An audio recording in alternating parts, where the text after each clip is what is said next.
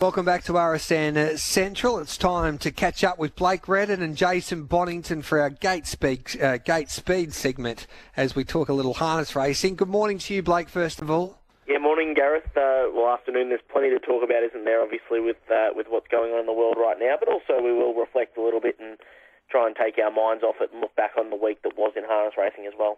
And hello to you, Jason Bonnington. Hello to you, Gareth Hall, and hello to you, Blake Redden. Yeah, looking forward to, taking a moment while we've got the opportunity to talk about the racing action because, as I'm sure we'll discuss briefly, we don't know what the future is at the moment, but we do know there was some exciting action, particularly at Tabcorp Park Melton on Saturday night.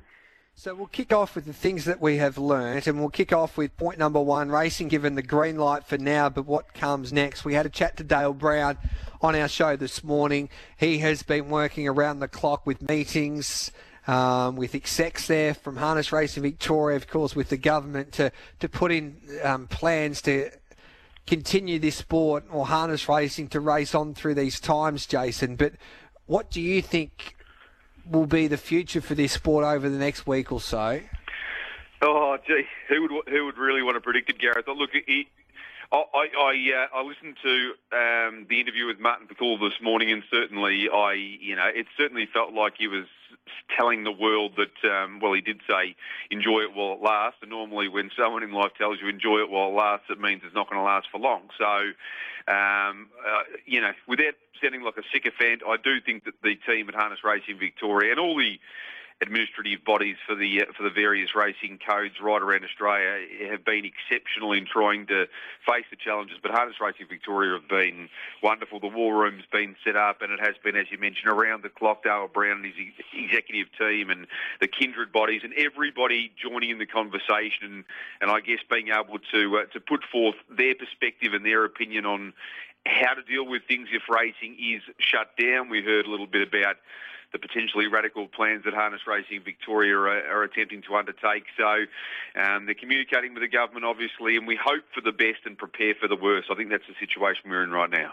And Blake, I totally agree with you there, Jason, that all three racing codes and their administrators have been excellent in this crisis, letting us know. But it is difficult times for everybody, and you have to feel a little bit for Dale Brown. He had a big job to start off with without this coronavirus mess. Oh, indeed, Gareth. Indeed, it was starting from square one and trying to work from there. But I think there's probably three key things I think are worth taking note of. One is that if you are involved in harness racing, if you're involved in racing of any kind, I think it's fair to say we can expect at some point there will be a shutdown. The second key thing is for the trots.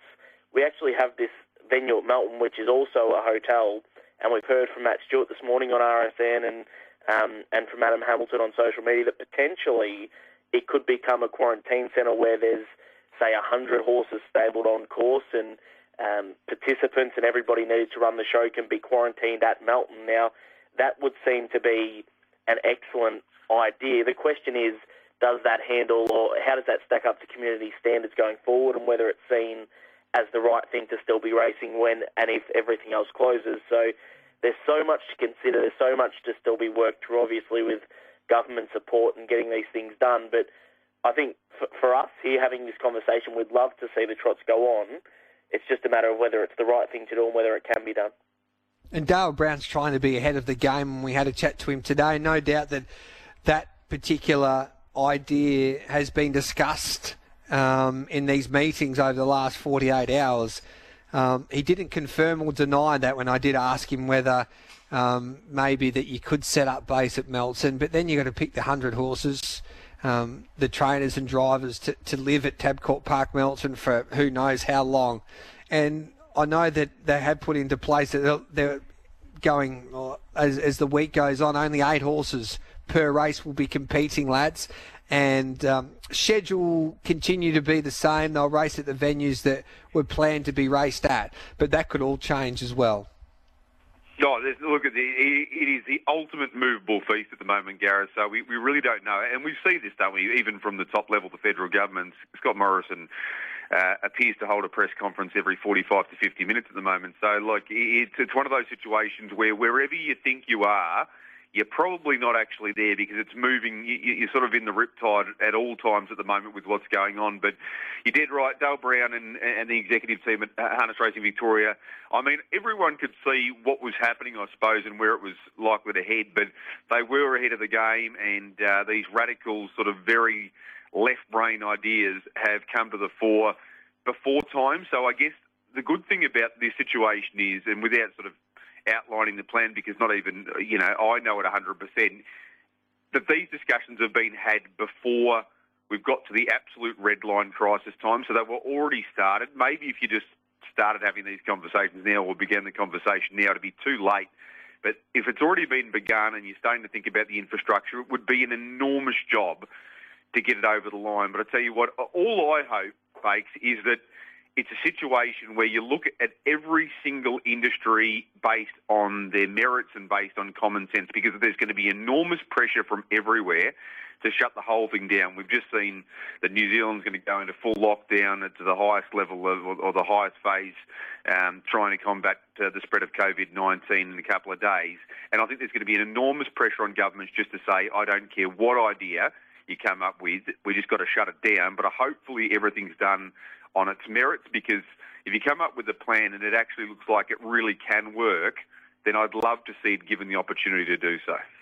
Yeah, I don't disagree. I guess the question is, does it sit with community standards of what everyone else is going through, and whether it's the right thing to do in the circumstances? I mean, it might be a good thing for the sport. Obviously, being one of the only sports still going would be incredible for the promotion and the access to it, but at the same time, it has to be weighed up with what's acceptable and what's, what people believe is the right thing to do. And I don't think I have that answer. I think we'll find out in the fullness of time what happens, but there's plenty of merit to the idea at the very least. Let's have a look at point number 2 now. And Demon defies all to take out the Melton plate. We had Emma Stewart on RSN Central on the Friday, and we asked her about her chances in the Melton plate. And she said, I definitely would have selected Melton. I mean, Demon Delight is my best chance in the Melton plate, but he's come up with draw number 8. But Kate Gath made sure that didn't worry Demon Delight there on Saturday night. What a drive it was from inside that second row. It wasn't your classic snag back to last and whip around them because you're the best horse sort of drive, was it, from Kate? She was aggressive at the start. She was hunting through from the second row and was able to get off the pegs, in front of horses that might have been considered, dangers in the market. So you're right, Gareth, it was an incredible drive for a horse that has so long been considered with, maybe equal to those around him, but not better than. For him to win a big race like that, Bon, and he was fired up in the middle stages. He got keen. Kate sent him to the breeze when the tempo had slackened, and he was able to outstay them, really. It was, it was a sprint home, I guess, in many ways, but he was still too strong from the breeze. Yeah, and look, as I mentioned on Twitter, a few people got their knickers in a twist. This is always going to happen, I guess, when you've got 4 or 5 runners in a feature race and they all end up sort of taking up 4 dominant positions in that race. And I can understand that some people, that they get upset. But really, we spoke about it with you, Gareth. I reckon Emma might have as well. We had a podcast and I spoke about it. They said over and over again, Emma and Clayton, that if Out to Play was able to find the front, they don't believe he's any good leading and he'd be handing up to an appropriate rival.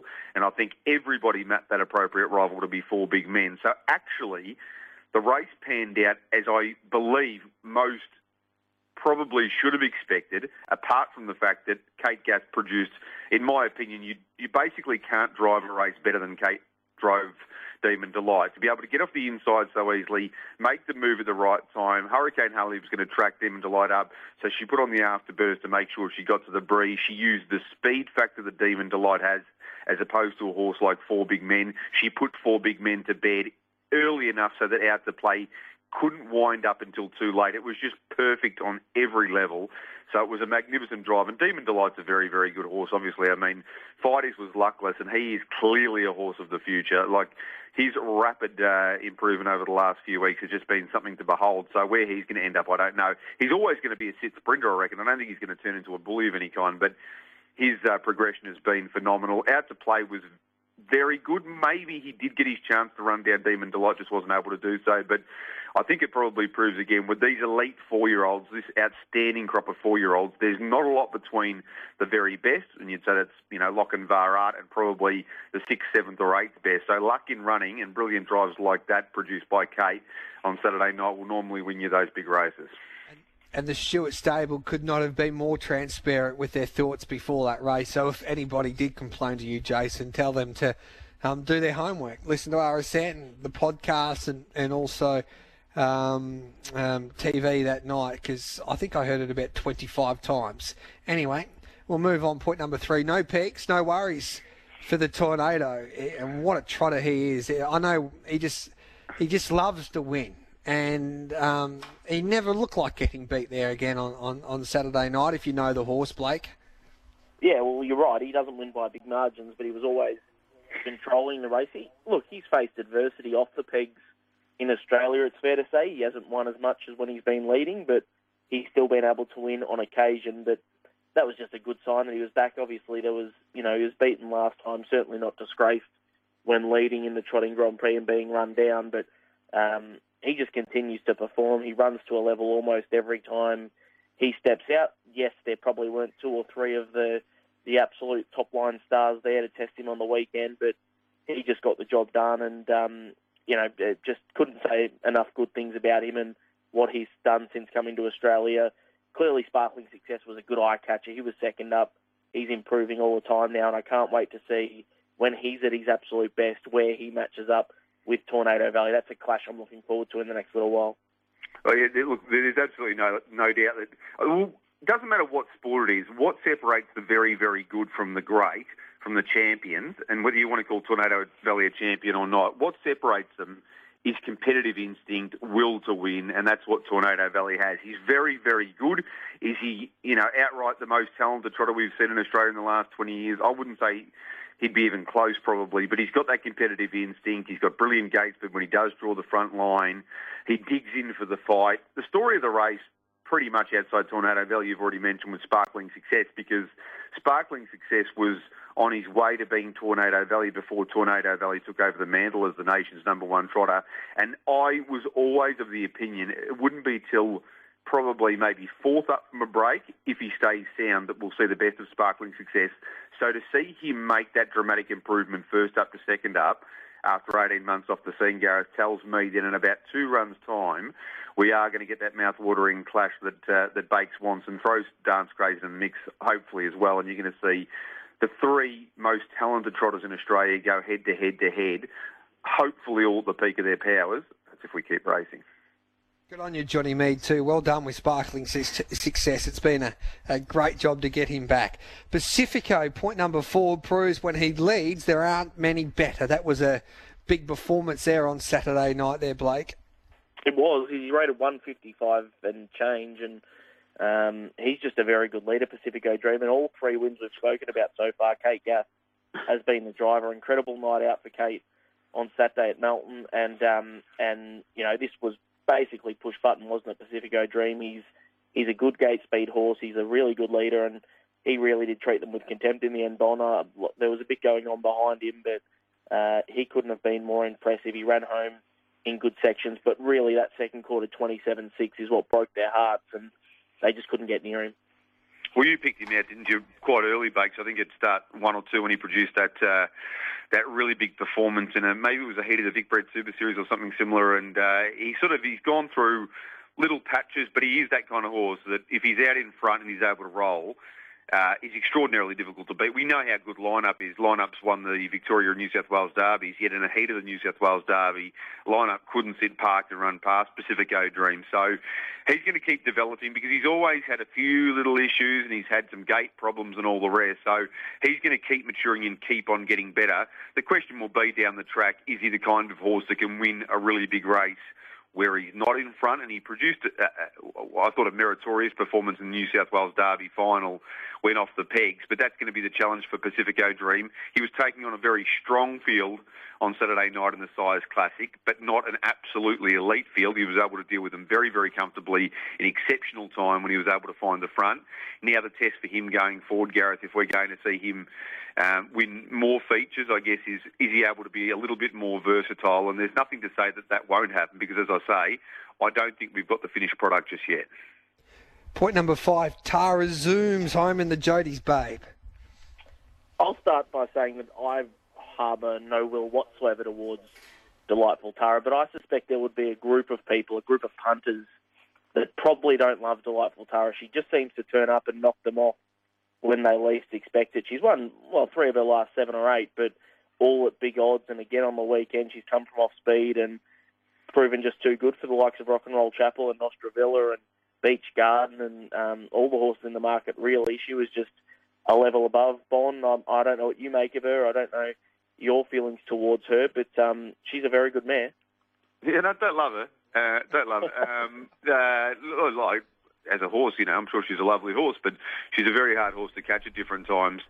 Always, I think, if you're sort of pretty aggressive or pretty confident in a race, in fact, every race you ever bet in and every race you ever analyse, you should go back and watch the replay and see what you got right and what you got wrong. And more often than not, as a punter, you learn a lesson because you say to yourself, okay, I misread this part of it, or I didn't quite get this right. This is just one of those races that you just have to put down to experience. They've gone 154.4. They only went 58.3 during the first half, and they didn't break 7 seconds for the lead time over the short trip. And really, those on the speed should have kicked on a hell of a lot harder than they did. It just didn't happen, and they swept home from the back like they were going 152. So it was just a very unusual race, and Delightful Tara and Rock and Roll Chapel swept home. Our step up was a little bit below her best. Nostra Villa, she's just becoming one of those horses, Nostra Villa. We know she's got enormous ability from her younger days, but she's just unable to consistently produce what she used to produce these days. So she'll pop up and win one of these races over the next few weeks, but you won't be able to catch her either. And there are a few luckless runs in behind, but I think, Gareth, this is just one of those races that you've got to put down to experience and say, well, it's not necessarily that you got anything right or you got anything wrong. It was just one of those races that even if you were playing in the run, you couldn't have found the winner probably. And the final point, Pay Rise too strong in the Oyen Cup. It's been an incredible Country Cup series, hasn't it? And Pay Rise has now won his second after Bort on Sunday at Oyen, and excellent win from him. Again, he sort of was able to control the race from the breeze and was too good for one of the Sunraysia's favourites, Murrumbidgee Track, and then Perspective and Brelos Pass. So he's a horse that's doing a really good job and done a really good job through his whole career. But, good to see him get another deserved Country Cup on the weekend, Bob. Yeah, well, Kieran's just a master of being able to develop horses into Country Cup horses, even if you don't think they're Country Cup horses to start with. And I speak even of a horse like Pat Stanley. Well, he didn't win a Country Cup, he won the South Australian Cup. But she finds these horses and then drills the toughness into them and makes them stamina beasts. And it was a very good win from Pay Rise, pressed the button at the right time and was able to pinch the margin, got tired late, but got the job done. And we shouldn't forget the man who probably started the passage towards this sort of win for Pay Rise was Gavin Lang, who took over the horse from Alan Donoghue about 2 years ago. And we know Gavin's going through an exceptionally tough time at the moment, and he was the start of the rise for Pay Rise, but Kieran's taken over, and it was a really good win on the weekend. All right, boys, that wraps up Gait Speed on this Monday. It's been a lot of fun. Hopefully we can back plenty of winners today, Blake. Have you got a winner for us again, just to recap your specials at Yarra Valley? Yeah, I like race 3, number 2, and race 4, number 3. So we'll try and get the money by early afternoon. What about you, Jace? Do you have something for us? Bon will be joining in with Galactic Gal, race 4, number 3. Yeah, well, yes. It's my team, as you know, so more than happy to get involved with that one. But I'm more thinking about, do you want to play some golf? I don't even know if you play golf, Gareth. Do you want to play golf? Do you want to catch a coffee? Or I don't know. We might have to make plans over the next few days, but hopefully we've got our fingers and toes crossed. FaceTime. Fingers and toes crossed that we will keep racing, because this is what we love, and hopefully we get to do it, and hopefully the participants get to keep on doing it as well.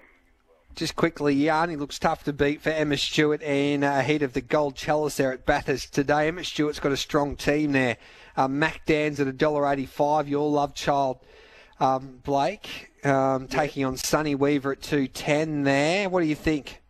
All I want to talk about, Gareth, is Ideal Dan, who is Emma Stewart's 2-year-old up there in Bathurst. Just wait for the weekend because I really like Ideal Dan. I think he's a very, very good 2-year-old. I've got a special for you at Bathurst. Mystery Road, son of Mr. Feelgood, first up for Craig Cross. Takes on Percy Bale. I think get $2.60. Perfect Strider winning $1.20. And I've got one at Pinjarra Trots for you today, lads. Go on. You ready for it? Yeah. It's a Golden Girls Mile, time-honoured race over there. You can get $2.25 for our Alfie Romeo in the Golden Girls over the mile. Rosie's Ideal's $2.25. Now, please, she should have nearly won the Ladyship Mile. I'm telling you what, because of the times that we're in, I'm going to absolutely launch on that, Gareth, and you'll either get a text from me saying, "Good on you, brother," or I'm